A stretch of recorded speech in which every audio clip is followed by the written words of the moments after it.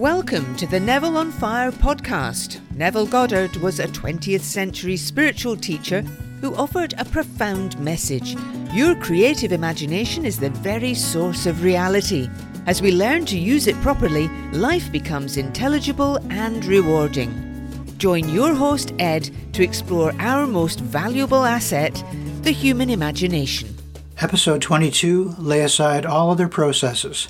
This is a re-editing, reposting of episode 22. It should be an improvement over the one that I had first put up. Before we get started, recall that in the last episode we had discussed a political or social problem.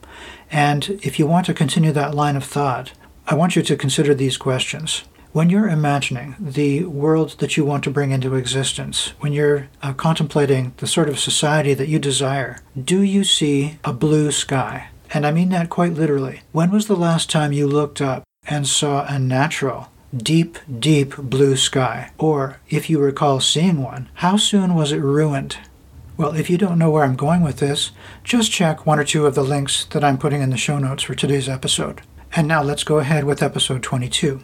The essential message is to find a way to stop wasting energy and to go directly to what we want. Now here's Neville's formulation, which I find simple and confident. It comes from chapter 5 of the book Awakened Imagination. Here's the quote.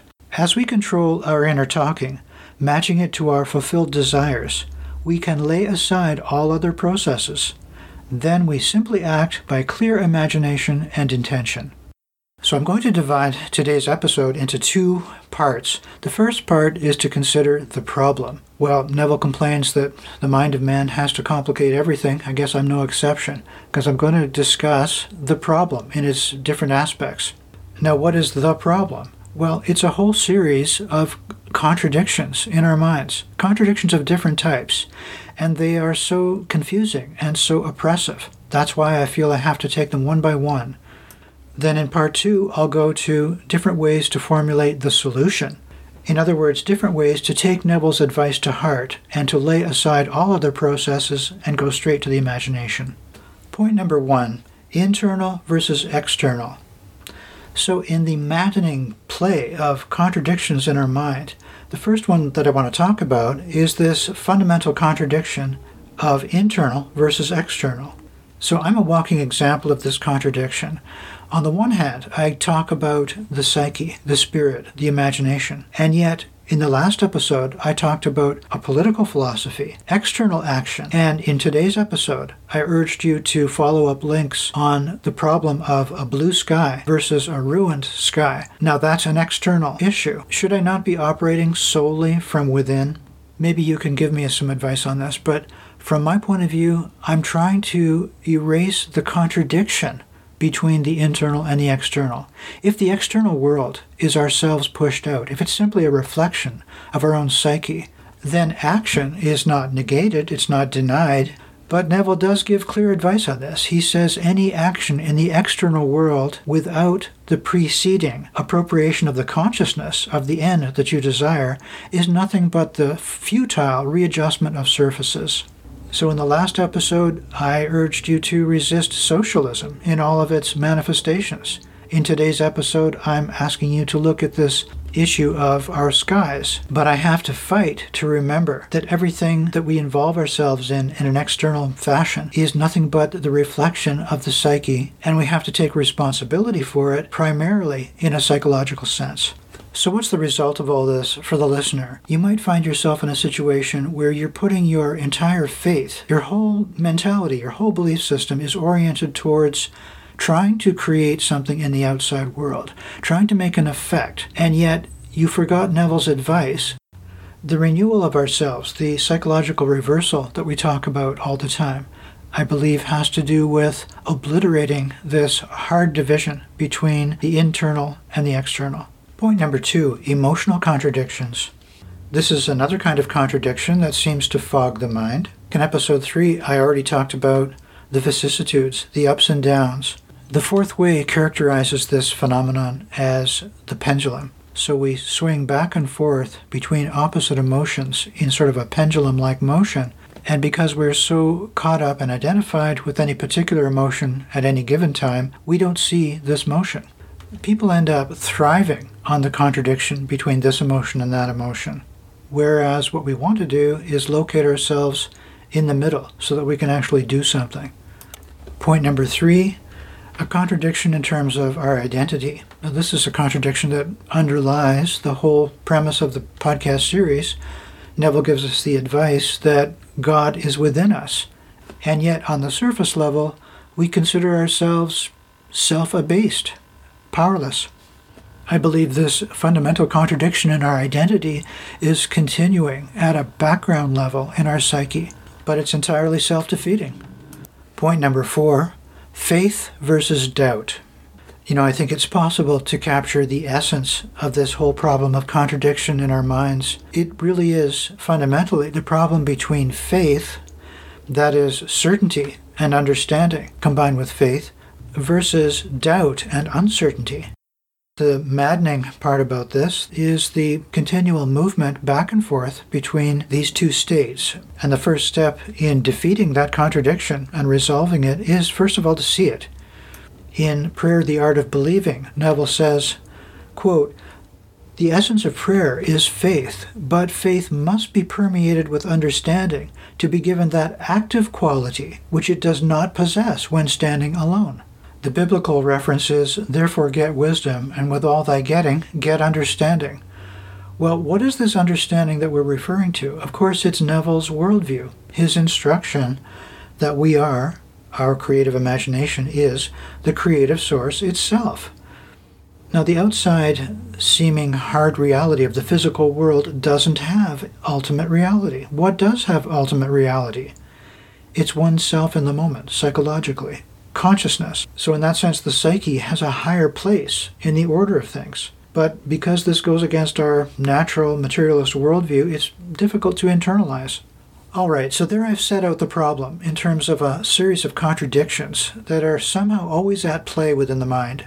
We have this continual shifting back and forth between an internal versus an external orientation. We have the emotional contradictions. We have an identity contradiction. In sum, do we have a well-informed faith and confidence, or do we have doubt and uncertainty? Okay, so let's transition now to the second part, where we're considering many ways to lay aside all other processes and go straight to the imagination. Point number 5, the midpoint. In other words, the midpoint in the swing of the pendulum that we mentioned above. The first challenge is to notice when you're actually there. You probably remember in previous episodes when we talked about arriving at a strange, unrecognizable place of stillness or flatness. It's from that place where a new direction is possible. Here's Neville's advice along these lines from At Your Command, Chapter 3. You say silently, but feeling to yourself, I am. Do not condition this awareness as yet. Just declare yourself to be, and continue to do so until you are lost in the feeling of just being, faceless and formless. When this expansion of consciousness is attained, then, within this formless deep of yourself, give form to the new conception by feeling yourself to be that which you desire to be. All right, so I'll continue on this point for a moment on recognizing where we are in ourselves, finding this midpoint. We've talked about self-observation, but I want to emphasize this idea of a very careful and attentive vigilance over what? Over what's taking place on the inside. Emotions, thoughts, feelings. But then again, take care to notice what's going on in the background. What is the feeling tone? What is the undercurrent that is informing all of your thought and all of your mental activity? Is it some sort of an assumption that is detrimental, that is undermining you? Now, this is the kind of thing that normally doesn't come to conscious realization. It doesn't come to light unless you pay strict attention. But once you've found something that is undermining your identity, from there, well, you've found the midpoint. You can go wherever you want. Point number 6, being ruthless. Back in episode 18, I talked about being ruthless in the sense of being uncompromising towards the old man, being able to drop at a moment's notice all of the usual associations, identifications, and so on without compunction. So that's not an act of iron will. That's an act of conscious realization, and it's immediate. but take care to notice that it is a sacrifice. Now, along these lines, Gurdjieff gave observation on human psychology, and I'm paraphrasing, people will give up whatever you like. They'll sacrifice all kinds of things. They'll go through all kinds of privations, but there's one thing that they will not let go of, and that is their own suffering. In the next 3 points, I want to offer some visual images. They are abstract analogies that sort of illustrate what's going on in the action of the mind. Point number 7, the drive belt of impressions. It's possible to think about the activity of the mind being driven incessantly, just like a motor drives a machine with a drive belt. Now that is arguably our habitual state. We're constantly reacting to whatever stimulus is coming at us from outside or even from within. Now, self-remembering, self-consciousness, as we discussed back in episode 1, it's stopping that motor. It's only from that place of stillness where you can most effectively choose the state that you want to go to as a desired end. Point number 8, the law of least action. We first discussed this back in episode 20. Neville says, to move from your present state to the state desired, you must use the minimum of energy and take the shortest possible time. Now, the visual image that Neville calls to mind to illustrate this is a planet following its orbital path around the sun. It's hard to imagine a motion that is more powerful and inexorable and yet more effortless. Point number 9, another visual image in the form of the Searle effect generator. This is something that we introduced back in episode 16. You would have had to follow up and watch the documentary to see the video animation of the generator that this man created, but it's a perfect analogy for consciousness because tremendous energy is developed from a place of absolute stillness, a 0 point. You know, physicists say that there's a tremendous amount of kinetic energy that is contained within only a cubic inch of space, but it's not accessible because it's in random state. But if all the mechanical or indeed mental elements are set up in proper resonance, then all of a sudden you start to tap into this infinite potential. Point number 10, escape from the release phenomenon that's described by Nichol. We first discussed this in episode 14, so I'm going to draw your attention to it again. Maurice Nichol, psychologist, says that we have to consider ourselves from the point of view of being disintegrated and not integrated individuals. He said, quote, we cannot say that the range of internal experience of oneself is necessarily limited to either dream states or ordinary consciousness. We have to consider the possibility not only that there is a level above our ordinary level of consciousness, to which we are only occasionally awakened, but that our ordinary consciousness becomes integrated into a larger system when this happens. All right, so in other words, we go deliberately and consciously to the awakened imagination. Now, you probably recall the illustration that I gave back in episode 14. It was the case of the care patient who had an attention disorder, which actually illustrated sort of an amplified version of our own state, our own habitual, disjointed, and fragmented state of mind, unless we invoke a higher principle. Point number 11, disciplined denial. In episode 5, we talked about the 12 disciplines of mind. One of the most pertinent for today's discussion is disciplined denial. Now, this is a triggering in a positive sense. So in the face of facts or situations or circumstances that are unacceptable, it triggers you. It reminds you to go straight into a self-aware, clear, vivid intention. Now, this involves the understanding that what you see before you in the physical world does not have ultimate authority. It does not have ultimate reality. So as Neville points out, although it seems very strange because only the insane believe in the absolute reality of their own subjective states, that's pretty much exactly what we're trying to do, because we want to assert the psychic activity as of a higher order than what manifests in the physical world. Now, what's the difference between that and a person who is insane? It must be that instead of a wild, reckless, unconscious activity in the mind, It's a conscious, deliberate, grounded activity, emanating from an integrated consciousness. Point number 12, courage. This is yet another one of the 12 disciplines of mind. Courage is called up immediately when you're trying to put into operation discipline denial.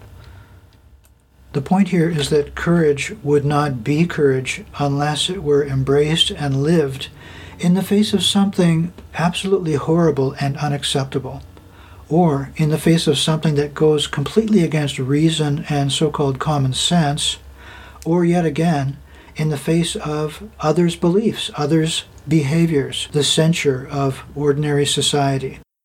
So in conclusion, the whole point of this episode was to review how we are training ourselves to stop wasting energy in reacting to whatever presents in the external world. That's the great virtue. That's the thread that ties together all of the disciplines of mind that Neville talks about, as well as the other techniques that we listed. It's the conservation of energy and directing it towards what you believe to be the proper thing. Now, I think that's an important part of awakening. So with a sufficient understanding and appreciation of the problem, that is all the various contradictions that we discussed, in the moment of difficulty, then we can lay aside all other processes and act by clear imagination and intention. I hope this was a helpful review of techniques, and please don't forget to review the show notes for specific reference to the blue sky problem, and we'll talk to you soon. Thank you for listening. Remember to check the show notes and subscribe to the Neville on Fire podcast.